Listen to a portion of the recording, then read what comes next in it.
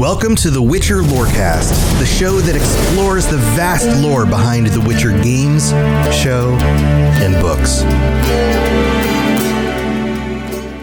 Witchers, welcome back to the Witcher Lorecast. This is your host, Tom, or Robots, and I'm here with my good buddy, Toasty. Toasty, tonight we are finishing up our Season 2 recap with Episode 8, and I know you just watched it again because I saw your comment about how freaking badass this episode is. Are you ready?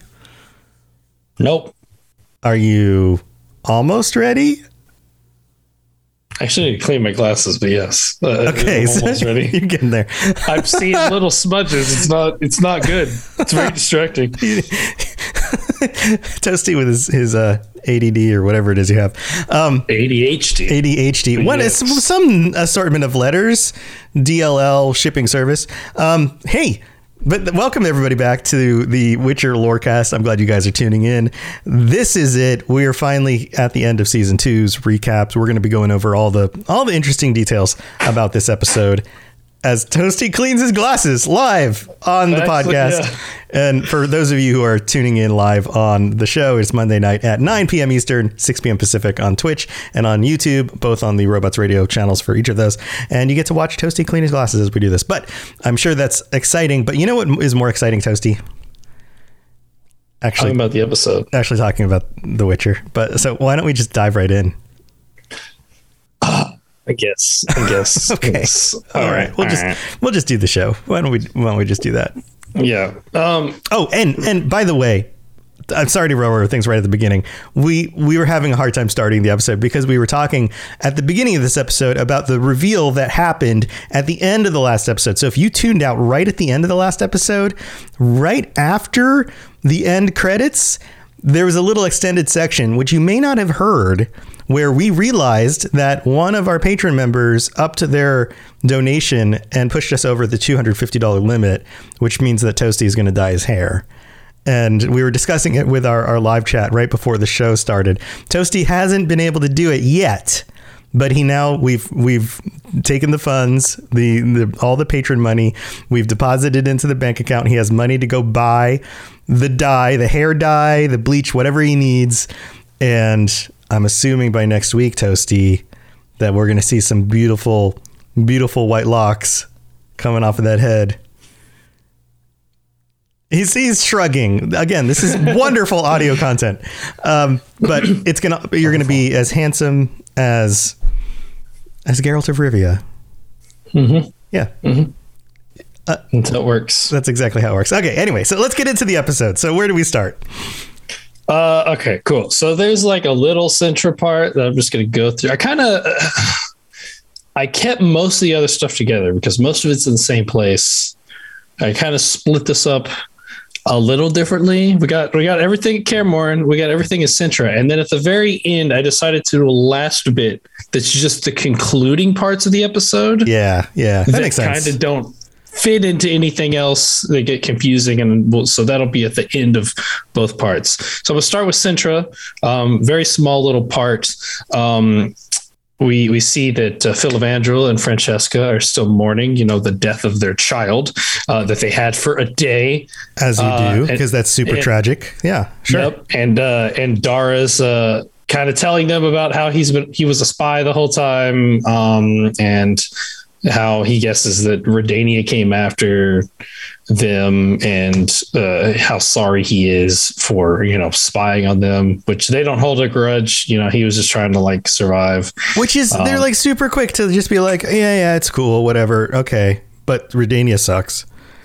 Yeah. They're 1,000% sure that Redania hates them because they're elves, which, to be fair, but they were true. Super quick to be like, yeah, it's okay. It's okay, Dara. We don't hate your guts.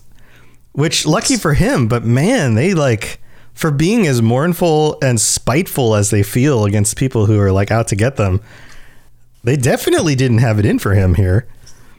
Yeah. Well, Francesca's by the way, give me some horses because we're out of here.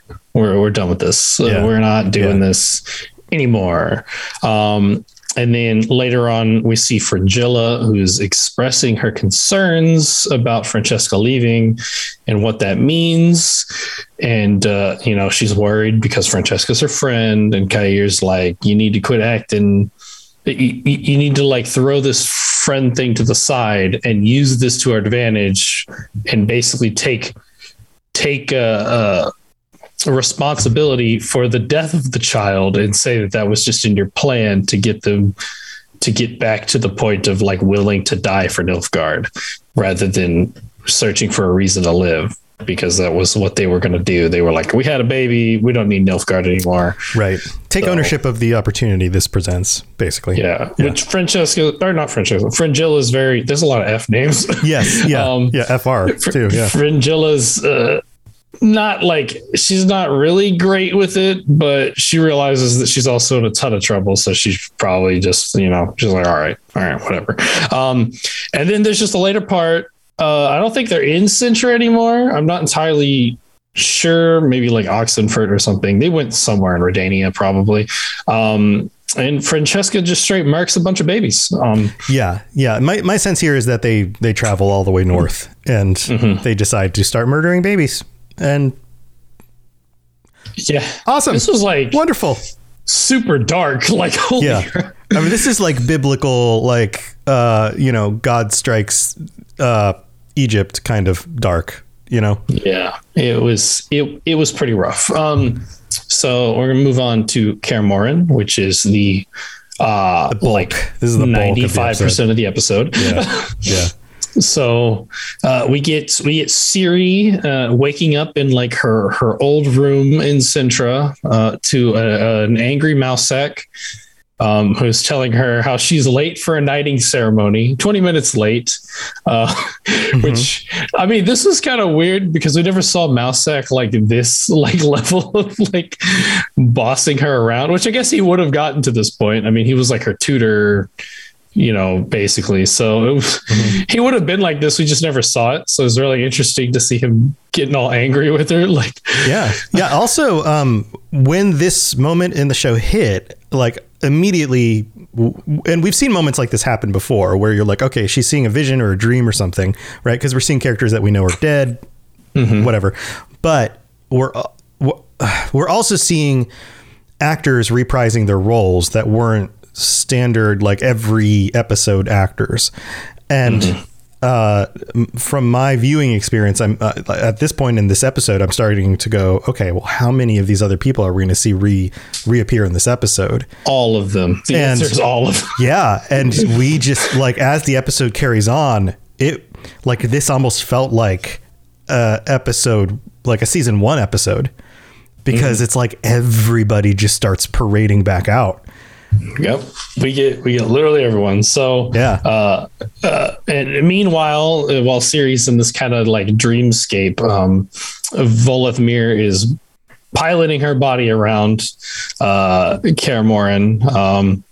She goes and finds her knife that was kept in the armory, and just starts going around and killing a bunch of witchers in their sleep.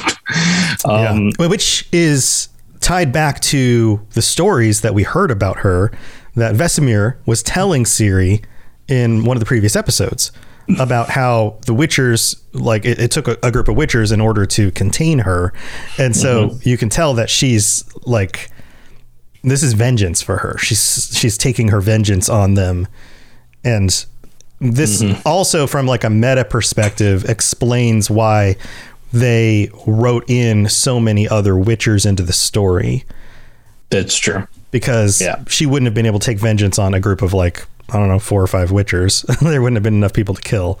Yeah. Which this is also to her advantage, which we'll get more into later. We see Geralt and Yennefer galloping back. Geralt's just like basically ignoring her, and she's like yelling after him. This is the biggest disconnect into the travel portion of the show. Like, this is one of the most highly contested like teleportation moments without actual teleportation. is this whole like they just got on horses in Sintra and now all of a sudden they're in Kaer Morhen, and she was yelling at him for the entire trip. Like, yeah, basically. Like, that trip would have taken a month on horseback, but they argued the whole way. And no, she just yelled after him and he ignored her the entire time. And yet somehow they arrived, just like an hour later. Like, what? They didn't camp either. There was nothing. There was nothing. There was no, yeah. And like they could have done, there were so many ways they could have explained this in another way. They could have had somebody show up and teleport them over there or something, but they just didn't. And it's, did they think nobody would notice? Like, what's the deal? Like, this, I don't know. It's such a silly thing not to have explained out in some other way, Yeah, no. But whatever. Suspend your disbelief, Tom. That's what they want you to do. Yeah. Anyways, Yin's trying to explain, why she did what she did. Maybe for like the 80th time, given the fact that she was yelling the whole way over and over again. And Geralt won't hear it for the 80th time, probably. And he doesn't trust her anymore because, she was about to like basically sacrifice Ciri. So he's not cool with that. Yeah. Take your hands off my kid. And like I said, Volodymyr is parading around in Ciri, just like murdering witchers in their sleep. She's about to get Vesemir when Geralt shows up and interrupts her and figures out that that's not Ciri. So they all kind of prepare for battle. Or she cuts Geralt in the face and runs off. And so they kind of have to prepare to fight her, and they got to go find her. Vesemir is very upset about, I think Gawain, and I can't remember the other two's names, to be honest. They were mentioned for the first time in this episode, so they're really not important. I only remember Gawain because it's an Easter egg. That's the only reason. Right. And he's basically willing to do whatever it takes to get revenge for this, even killing Ciri. And Geralt's like, hey, we don't want to kill Ciri. She's important and we all care about her. We need to get Volodymyr out of her body so that she can be corporeal and we can trap her again, essentially. Which Vesemir is kind of like, he's still not like 100% on board. We'll save the stuff for the discussion afterwards. Okay. How about we'll come back to that? Because I know you got opinions. Sure. And so Yin overhears this conversation, goes to get Jaskier to get his help. Basically, Yin wants to make like a potion because she doesn't have any magic, so she's got to figure out how to make a potion to fix this. And this whole time, Jaskier is not taking this stuff seriously, which is, she's like, I need Jasper, I need Golden Oriole, and he's like, Areola, I'm pretty sure that has to do with nipples. And I was like, Jaskier, yeah. This is a serious situation. Ciri's possessed by a damn demon, essentially. Can we focus? Can we focus here?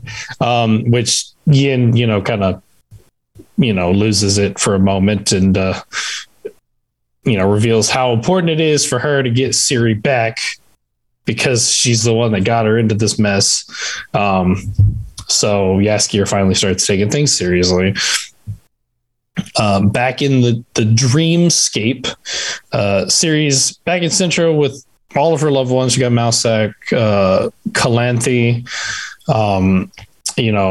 random ass Martin that we saw in episode 1. Right. We're gonna see him again. Right. This dude reprised his role as the dude that asked her for a dance, and that is it. Right. Can you imagine being that actor and getting that call, being like, "Hey, this is we're in the production team for the Witcher show." Oh yeah.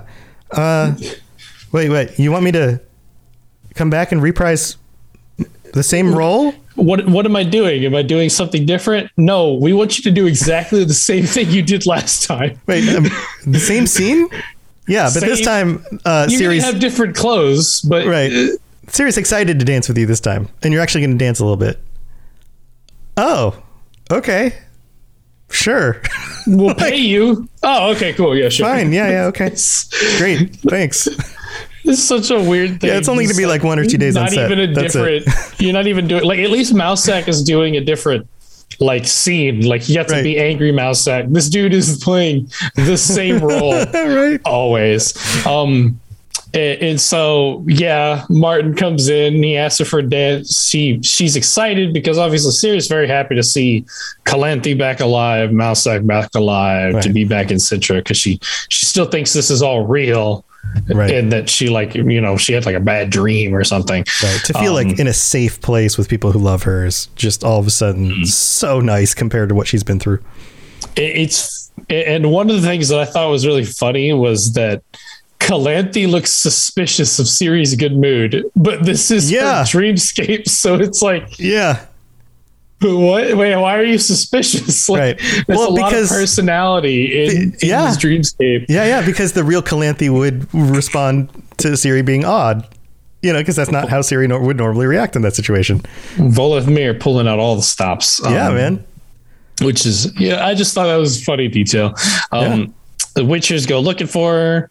Geralt finds her at the medallion tree, and then they kind of all converge and they're ready to like fight. And then Ciri or Volethmir in Ciri's body does a scream and like splits the medallion tree in half to reveal that there's a monolith inside it, which is like, surprise. Oh no, that's not good. And so then she uses another scream to like shatter the monolith, shred them with a bunch of chunks, and then open a portal for a couple of basilisks to come through, but not normal basilisks because the witches don't recognize what kind of, they're basilisks, but they're very different. So they're all fighting, and Geralt has Vesemir and other guy basically use, Erden to trap her so that he can try and get through to Ciri, who's somewhere deep in the subconscious. Meanwhile, the other witchers are getting absolutely wrecked by these basilisks, which isn't, it's not great, but there's some cool sword fighting going on here too. Like the super acrobatic. I'm pretty sure this dude was like Asian. Like that dude was cool.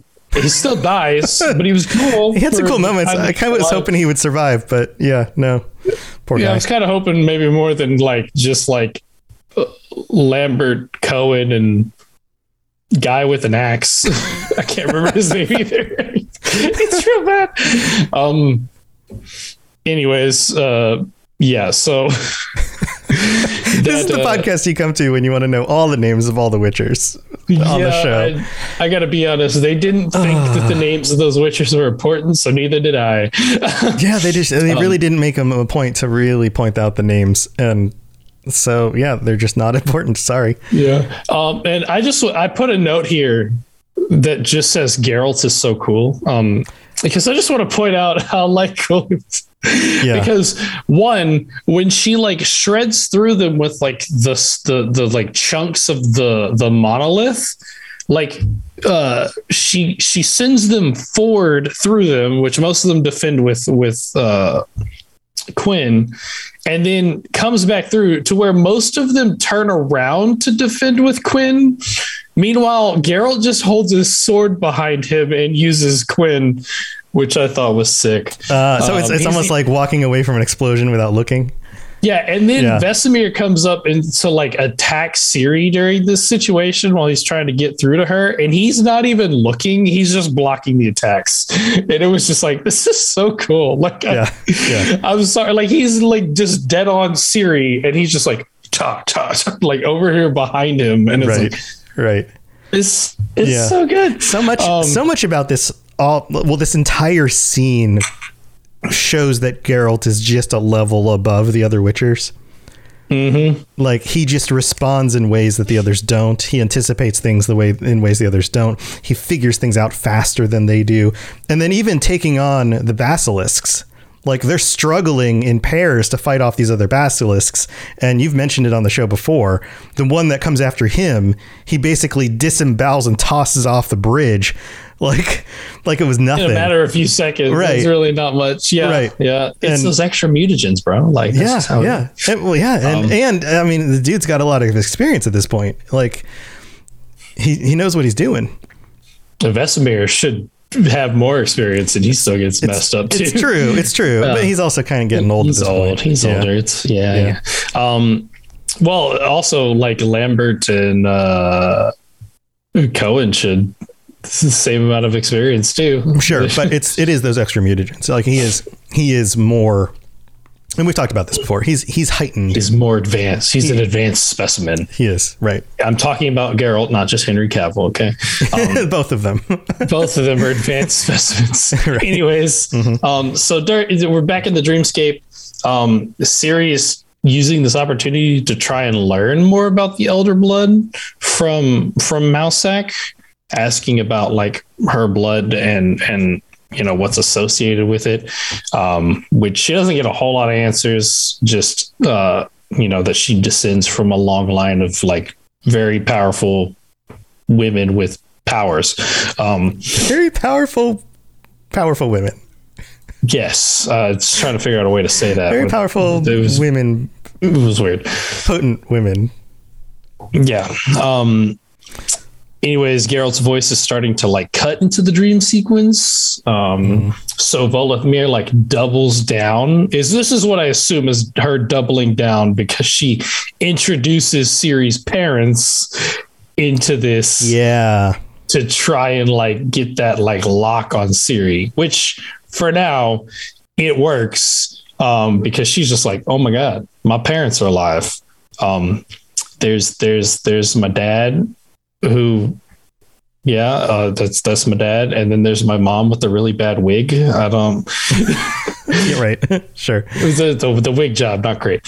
Anyways, meanwhile, Volodymyr, she summons it's called the Big Bad Basilisk. It's supposed to be stronger and more powerful than the other basilisks. Also, it's how you know this. You know how you know this information that it's stronger and more powerful because one, video game logic. There's a stomp, and it shakes the water, kind of like anytime the Tyrannosaurus Rex showed up in Jurassic Park. You know? Right. But also, it's white. Right, like video game logic. It's a different color than the other ones. It's a different color. It's like an albino, like in Fallout. Right. Like Fallout 4, the albino stuff was always more potent than the other ones. Yeah. Which, whatever. It's probably a little bit bigger too, but like video game logic, the one that shows up as a different color, is going to be harder than the other ones. This is the one in The Witcher 3 where it has like a full health bar rather than the other ones that just have like the regular health bars. Right. That's what this is. You did a quest to beat this one. Anyways, Geralt just absolutely bodies it and whatever. It's nothing. It's really nothing. He blasts it in the face with Igni, cuts its face in half, and knocks it off the bridge. It's like, okay, just boom, sure. Done. Yeah. Meanwhile, Vesemir, unimpeded by Geralt's blade that he can move at will without looking, just stabs Ciri.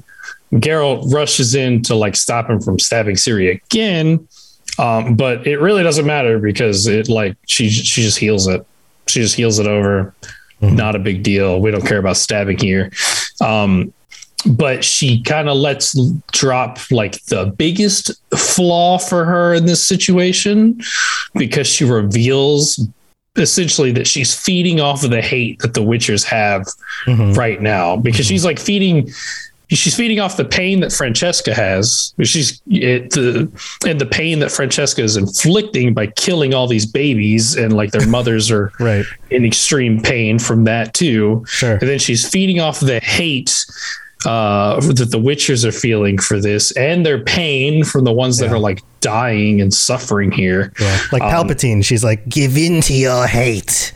Yeah. And your journey to the dark side shall be complete. Yeah. And Geralt's like, oh, so that's what you're doing. I have a solution. Let's not hate. And he was like, here's a hug. I love you. Yeah. He's like, everybody, it's cuddle puddle time. Yeah. So he basically they all kind of gather up and like are offering their support to Ciri, which is starting to kind of shake the cage a bit. And Volithmir is trying to use Ciri's parents to like convince her to stay kind of like locked away in her mind. And then Yin like cuts herself open and offers herself as the vessel, because they realize that Volithmir needs a vessel in order to stay in the sphere.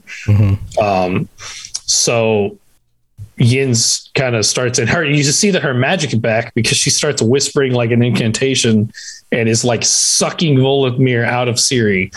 So her magic's back, which is cool. Yeah, self-sacrificial moment. Wonderful moment of like redemption. Yes, for her messing up. Right. Nice so move, she does that. Yeah. And meanwhile, in the dream sequence, all of the major loved ones are starting to fade away. To which I point out a small little detail here. Yeah. That like Calanthe, Mousak, and Pavetta all fade away, but Dooney does not. Right. Symbolic.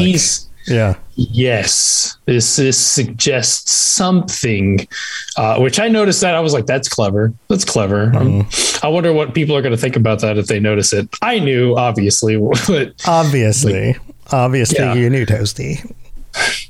That's my job, right? That's your job. So she finally, basically says like, I got to go home. And manages to pull herself out of the dream sequence. And then she wakes up. Geralt's or the transfer is like fully complete, but it's not like Volithmir hasn't taken control of Yennefer yet. She managed to kind of like hold her back. So Geralt tells Ciri, like, open up a portal so that we can like get Volithmir out of here. Which Ciri does.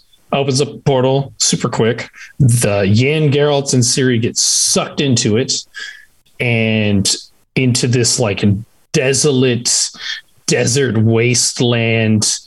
It's just terrifying. And then Volithmir, like a hellscape kind of thing, basically, which really helps to emphasize this next part when Volithmir pulls herself from Yennefer and then manifests as a member of the Wild Hunt.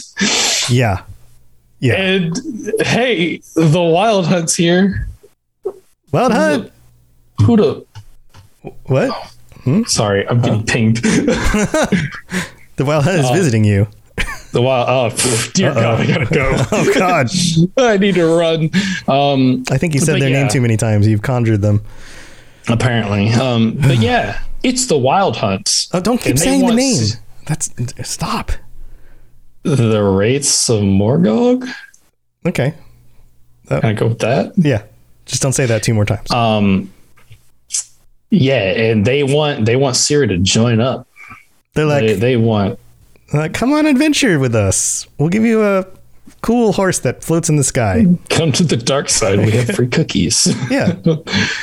No. It's very creepy. There's like speaking in this like ghostly, raspy voice. Yeah. Child of the Elder Blood, starry-eyed daughter of chaos. Join us. And it's like, oh dear. Yeah, singing the songs of my people. That sounds awesome. Yeah, we're just like, we gotta go. We gotta get out of here. We don't want this. And so Ciri teleports them back just in time. Terrifying. And then Yin goes around healing. She heals Cohen. Her magic's back, obviously. I like the little bit of banter that Ciri has with Lambert, because she tells him that he's breathing like a dying mammoth, which is what he told her back when she was on the pendulum, which was great. And then Vesemir's like trying to apologize for what he did, and Geralt's like, don't worry about it. Also, we got to go, because the Wraiths of Morgog. I'm only gonna say it one more time. We just say WH. The WH. WH. Yeah. The double H.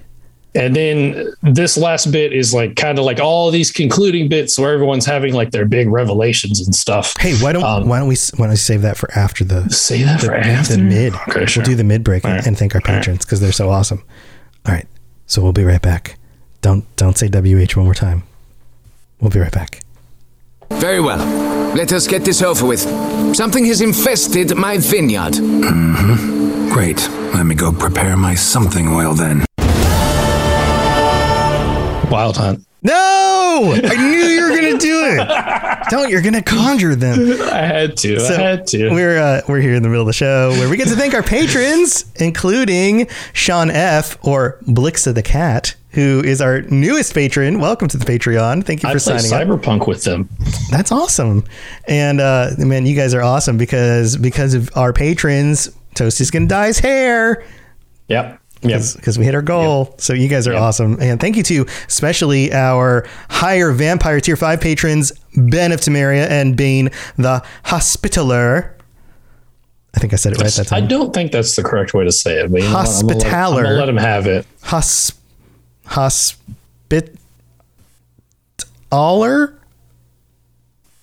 No, definitely not that one.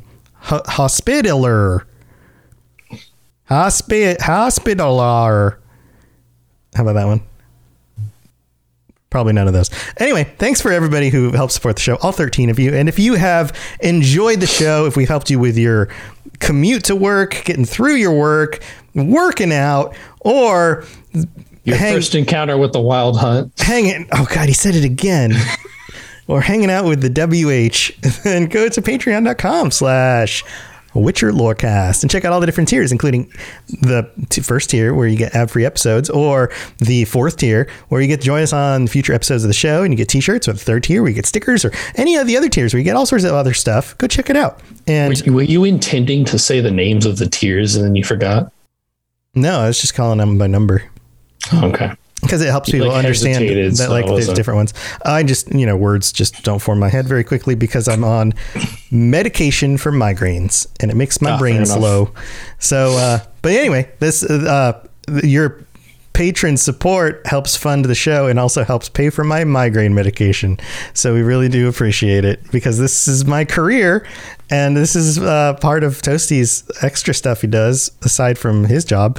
And, it keeps the show going. So we really appreciate it. Also, we don't have any new reviews or ratings, or at least reviews to read out this week, but we probably got some new ratings in. But if you listen on Apple Podcasts and want to drop us a 5-star review with some words, we'll read out your review on a future show.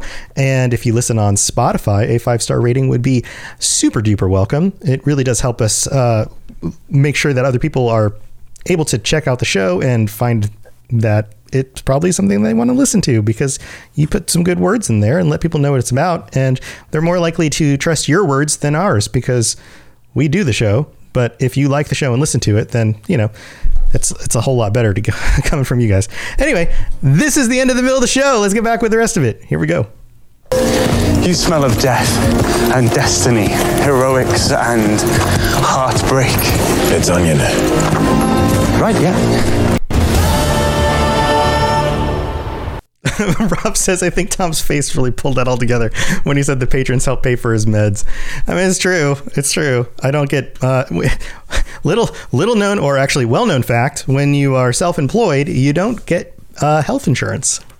Wonderful system we have here in the U.S. I mean, I am on my wife's health insurance plan, so no fear with that. But yes, you guys do help support me in a lot of ways, so thank you very much. Toasty, let's talk about the conclusion bits. Conclusion bits, yeah. So, yeah, like I said, this is the kind of the stuff that happens at the end of the episode where it's like, it's the stuff they do at the end of a season. Like, if you've watched a TV show before, you know what we're talking about. Right.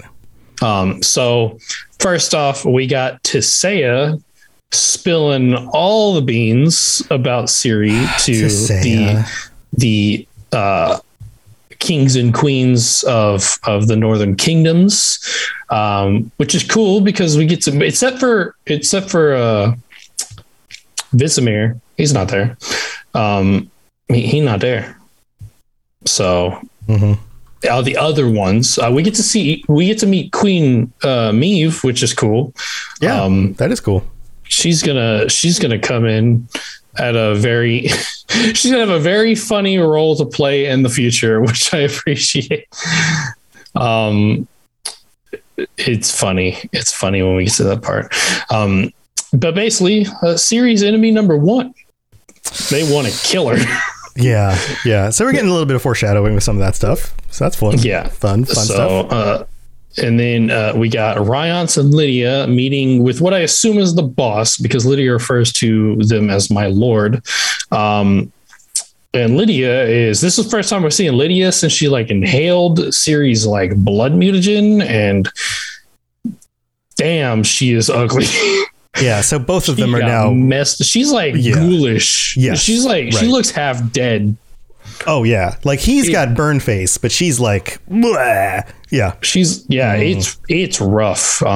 So and then Istrid coming back in, and he finds the elves like Francesca and Philovangel's group, and tells them about Ciri being Elder Blood.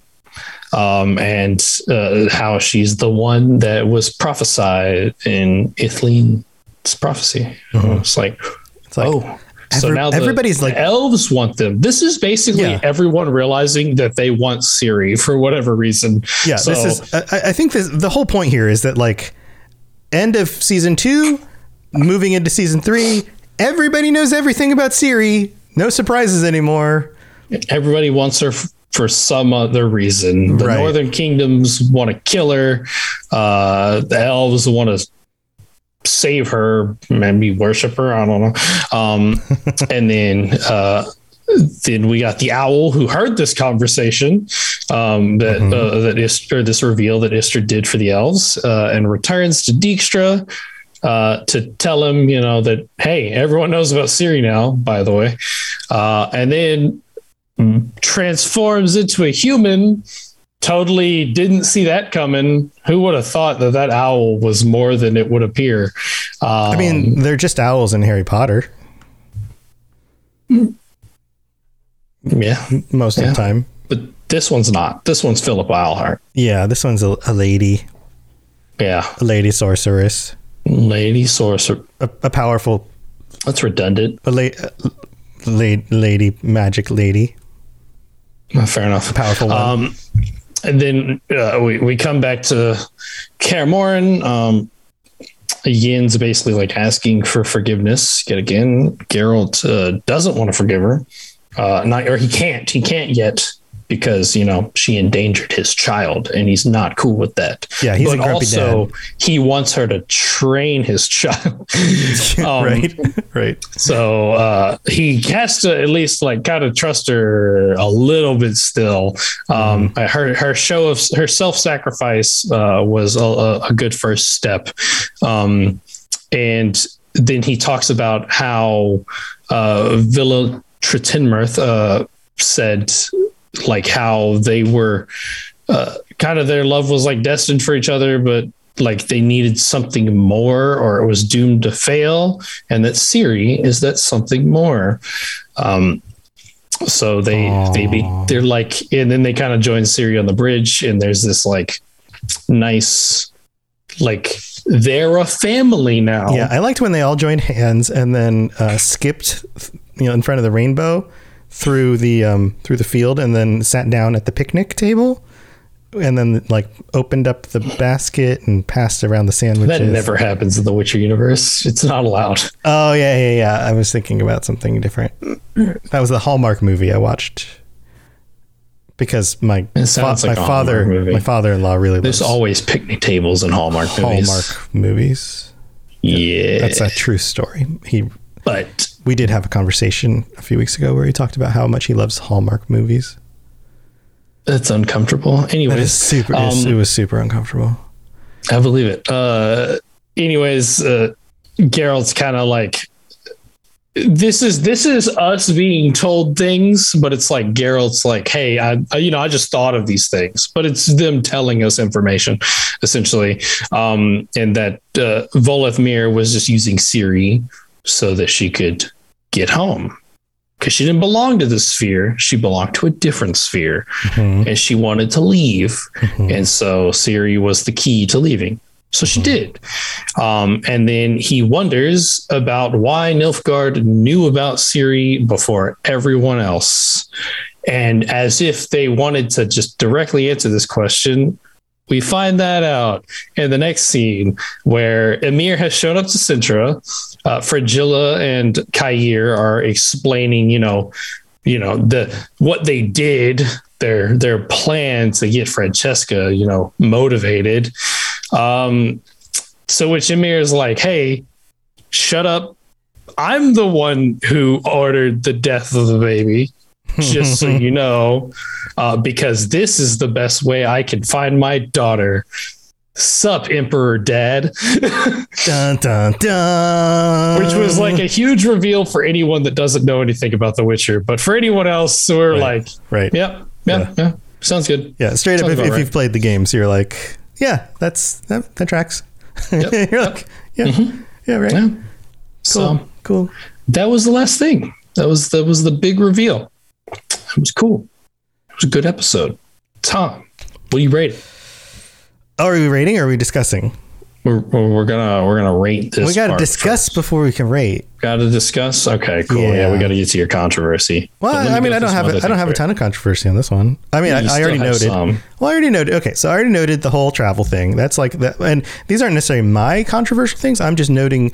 I want to hang a lantern on some of the things that the fan base has called out. That the fan base is like, this part could have been done better, guys. What are we doing here? Because my hope is with season 3 that when you have an issue of like traveling from Sintra to Kaer Morhen and they hop on a horse and they show up an hour later and they're still arguing, that's like, they don't think anyone's going to notice this as like, this is a problem.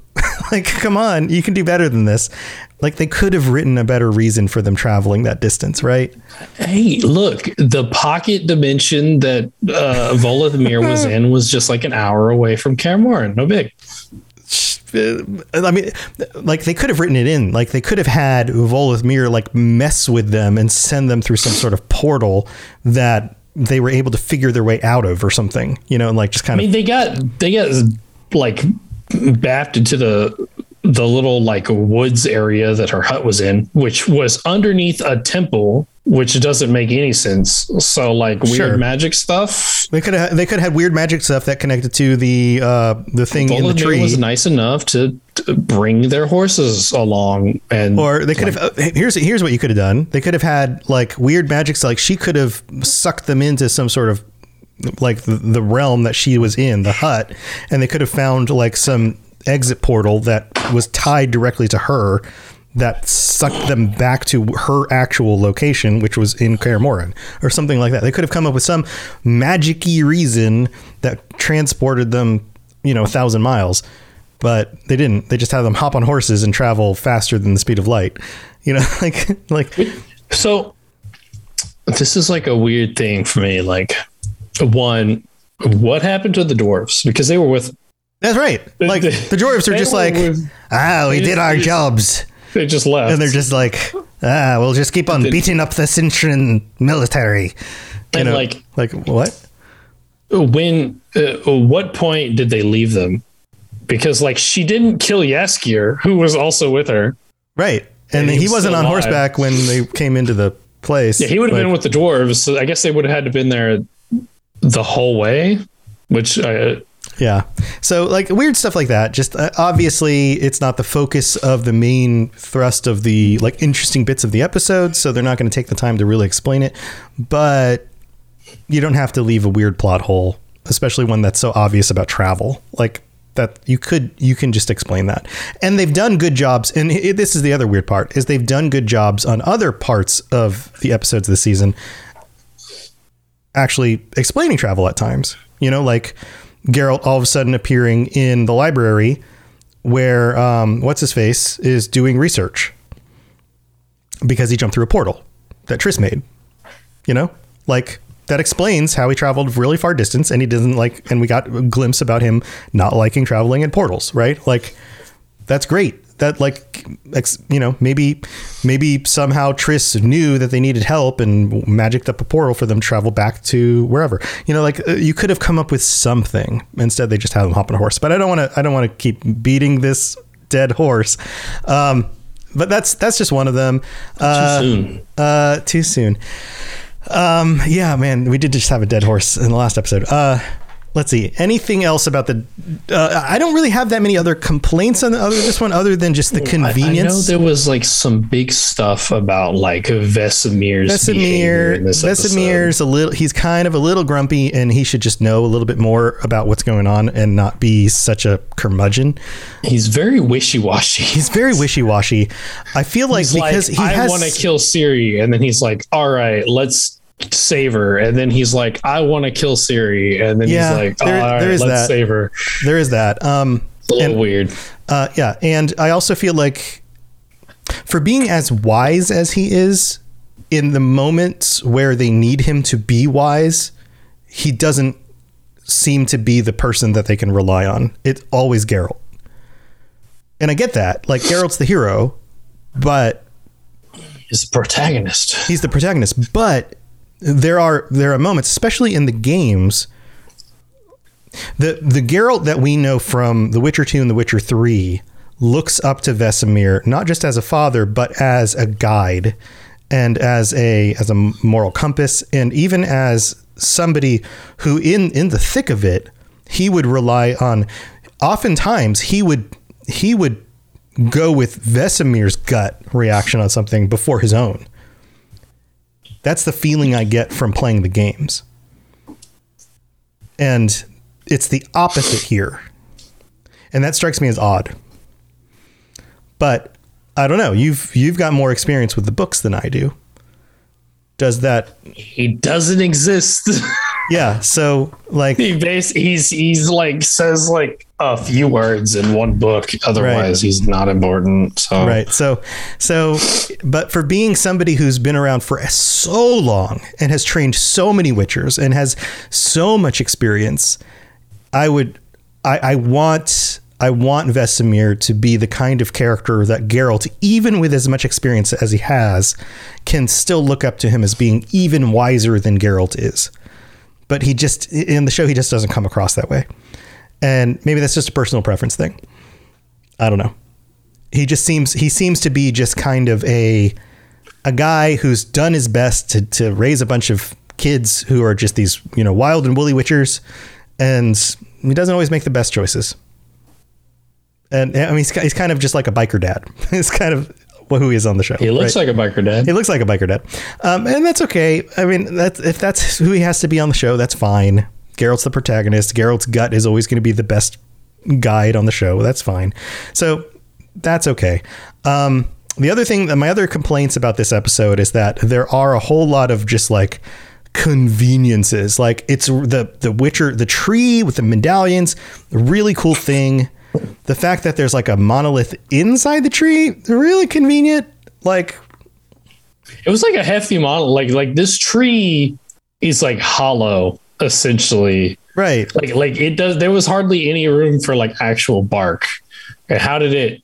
It's like a weird, like, how did it grow? Right. Like, was this something? If the monoliths themselves, and we're digging back into lore stuff here, if the monoliths themselves were constructed and then the tree was grown around the monolith by like elves, or like, how was that a thing? And then why was the fortress built around the tree? Like, how does any of that make sense? Like, there seems to be a lot there that's just kind of, I don't know. It's fantastical for no reason other than it's convenient to the story.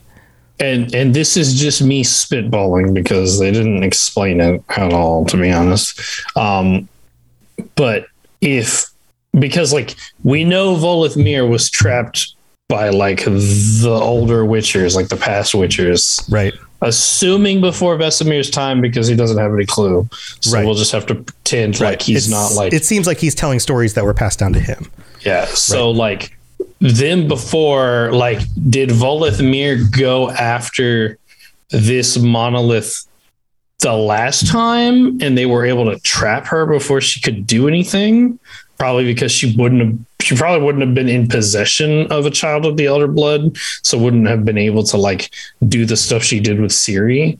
But like if she went after it and they were like, oh, that's real bad, they trapped her, and they're like, well, we need to defend this monolith, but also we need to like conceal it so that no one else knows about it. And they were like, they like grew a tree around it somehow. Yeah. I don't really understand how a tree could be grown around that, but whatever. And then they like built Kaer Morhen or something, but like that wouldn't make sense because like the Wolf Witchers found Kaer Morhen. Right. They didn't like build Kaer Morhen. They just kind of like took it when it was no longer being used. They somehow figured out a way to grow the tree after they, but like that would mean that like Kaer Morhen was built around this monolith. So it's like real weird how like the context plays out. Hopefully they explain it. I don't think they will. I think it's just gonna be one of those things they just leave and then just gonna be like, if they tried to explain it, it probably wouldn't make any sense anyways. Right. So but it's just like there's a tree around a monolith with Kaer Morhen around it. A lot of coincidences here. Yeah. I feel like it would have made more sense if they had hinted at monoliths in other places, because it's not like they don't have a character on the show who's been studying the monoliths. Like they could have dropped little bits of dialogue where he says things like, during my studies, I've found monoliths in the most unlikely of places. Some have been at the top of some mountains. Some have been inside vegetation. Some have been, like he could have said a line like that as if they've been placed there for a reason, or things have been grown around them. Stuff was built around them because like we know that happened in Sintra. I mean, the damn palace is like along a giant monolith. Right. So like people obviously wanted to build places around it. But so they could have foreshadowed it using a character who's been studying the monoliths, and he could have simply listed out like they've been buried in caves. We've had structures, we've had palaces built around them. We've had fortifications built. In fact, I've even found monoliths that have had gardens and plants built around them or grown around them. All of a sudden we'd go, oh, that's really interesting. Monoliths in strange places, including nature. Weird. And then all of a sudden, a tree inside a tree. Oh, well, okay. They've been in other places with plants and things. Oh, inside a tree. Well, that makes sense. Like all of a sudden, that would have clued us into like, and maybe somebody who was paying enough attention would have been like, oh, I wonder if there's one inside the tree in Kaer Morhen. Okay, now we've got some other reasons. Plus, now we have deeper lore that somebody else has been studying to say like, oh, there has been actually historically been reasons why they've been constructing things around the monoliths, right? It would have made Istrid's obsession with monoliths a lot more worthwhile. It totally would have. It totally would have. He was super obsessed with monoliths and then provided zero answers for them. Right. But and that would have taken just like 2 lines of dialogue for him to be like, this is super weird. And I've noticed a trend, and this trend goes back in time to the conjunction of the spheres. And I don't know why there's this trend with some of these ancient peoples of constructing and growing things around monoliths, but I want to find out what the reason is. And maybe that's because they were trying to protect them or trying to use nature to dampen the magic or something. Maybe nature itself helps dampen the magic. That could be a reason for growing a tree around it. Like you and I've had a conversation here for like just 10 minutes right now, just talking about this. And I just came up with some sort of like just magicked up a reason, like nature itself can dampen the magic from another realm because it's tied to this realm because of just the fact that it's nature, like who knows, but like maybe the ancient races figured that out. And so they built gardens and trees around the monoliths. And over time, many of those gardens and trees went away because they're actual living things that died and went away. Right. But in the case of Kaer Morhen, it was inside, a big old tree inside a fortification. And so it didn't go away. Now you've got a reason. Now you've got a reason why it's still freaking there, and it totally makes sense. And now it doesn't feel weird at the end of the episode. Yeah, it's definitely weird. Yeah. I just wanted to put a small note. I appreciate the title sequence they went, like, they really go in on these title sequences for the season finales, because like season 1 was like all 3 of their symbols, or all the symbols of all the episodes brought together to kind of form the symbol of like Geralt's, Yennefer, and Ciri together. And then this one was forming the tree out of like the conjunction of the spheres. They had like a whole conjunction of the spheres, like title sequence, which was super cool. It's interesting. And I guess last thing we talk about is some more Voleth Mir stuff. Voleth Mir, member of the Wild Hunt. Yes, and I think that well, you say what you're going to say, and then I'm going to add something. I was just going to say, like, I don't think most people saw that coming. Yeah. Also, unless you've just been watching the Netflix series, or if you've only played a little bit of the games, like you haven't finished The Witcher 3, the composition of the Wild Hunt might still be a mystery. So this idea that the Wild Hunt isn't just like this nameless group of like ghouls or magic-y beings, the fact that like there are actual members of the Wild Hunt and they're individuals is a really cool thing. And something that once that was revealed to me, I was like, oh, that's interesting. Like Voleth Mir is an individual, like an evil spirit, but an individual, right? And so there are other members of the Wild Hunt, and who and what they are is also interesting. So I think that is important. And I don't want to be too negative on this episode, because I think there are a lot of good things about this episode. This episode is super exciting. There's a lot of cool stuff. It wraps up a lot of threads that they've run throughout this season.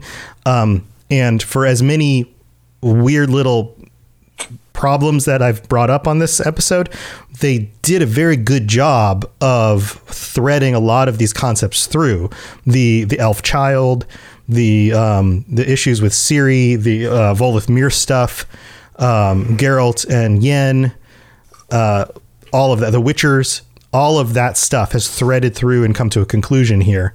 And especially Voleth Mir and the Wild Hunt, and giving us an introduction to that. And the Wild Hunt, you can tell at this part in season 2, is going to be the big bad, I believe, for the entire show.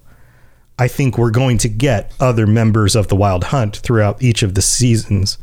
And eventually we're going to get a culmination where the Wild Hunt manifests and they're going to have to deal with all of them and the end of the world scenario.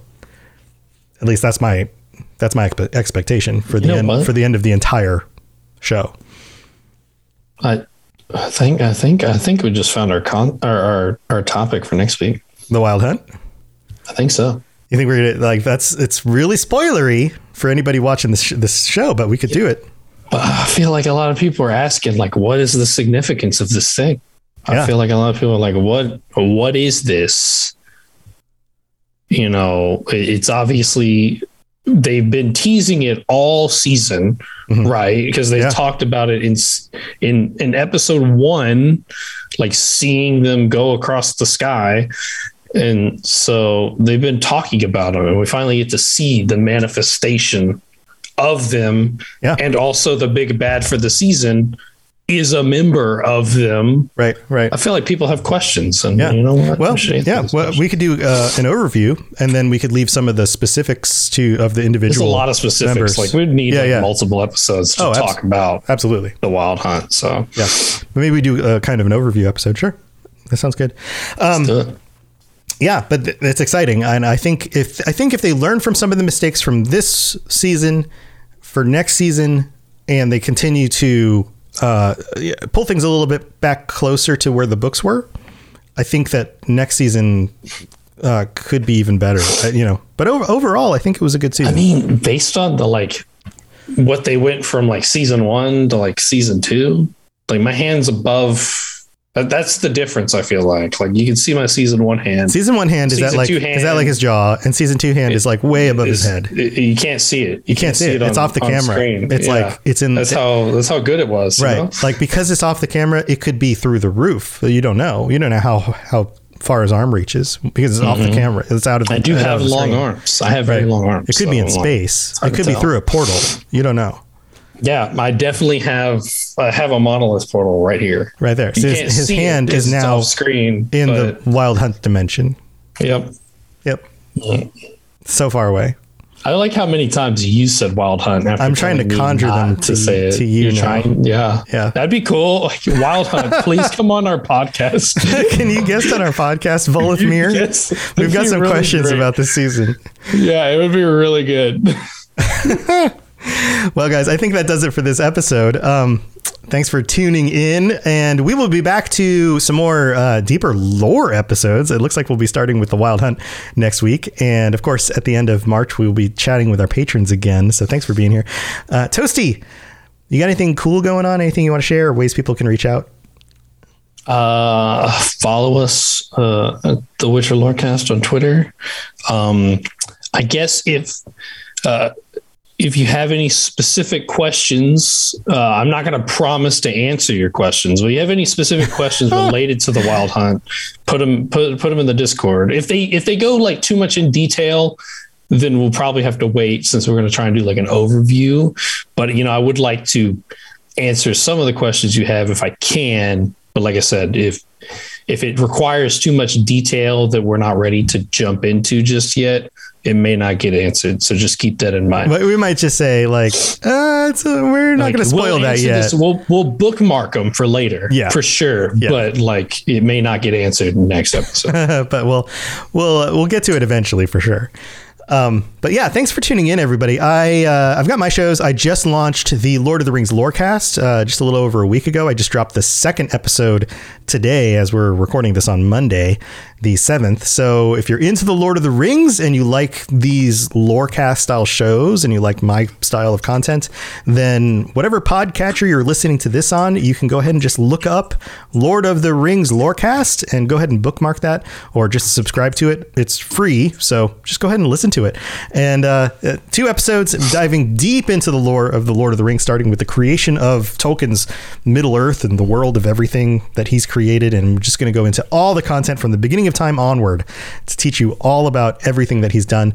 So go check that out. Also, I am continuing to raise money for Ukraine because that whole situation absolutely sucks because nobody should be attacking anybody's land and trying to kill and murder people. So this started out as illegal military things. Yeah, no, the whole thing. Vacuum bombs are terrible. What the hell? Yeah, Putin just needs to chill the F out. Anyway, so I'm raising money for medical supplies for people in need who are defending their homeland from invaders. So this started out as I was like, maybe the community can raise $100 and I'll match that first $100. And now we've raised $529. So the next goal is $600. Holy crap. Amazing. Thank you to all of the community. And there is a link in the show notes. Also live chat. There's a link in the live chat. So if you're watching this live, you can donate on there. And if you're checking this out later on, just look in the show notes, or you can log on to the Robots Radio Discord under the announcement channel. There is a link in that channel as well. And you just have to click the link and then and you can just help support. So here, I'm just going to repost it in the live chat for you guys. And please and thank you for everybody willing to support. I'm sure, going without a coffee for a little bit in order to buy something to help save somebody's life and, keep them from bleeding out would be extremely worth it. So thank you to everyone. This has really been a huge benefit to a lot of people, but even just personally to me, because I felt super bummed out about it. And now I feel like I'm able to actually do something about it. And I know a lot of you guys feel the same way I do. So thank you so much. All right. So that's the end of the episode. Thank you for being here. We'll see you guys next week. And until then, stay safe on the path. All right. See you guys later. Bye, everyone. Thanks for tuning into the Witcher Lorecast. We'd love to hear about your experiences with the games and the books and the TV series and all your thoughts on everything. please check out the Robots Radio Discord and follow us on Twitter at Witcher Lorecast. You've been listening to a Robots Radio podcast. Smart shows for interesting people. Check out all the shows at robotsradio.net.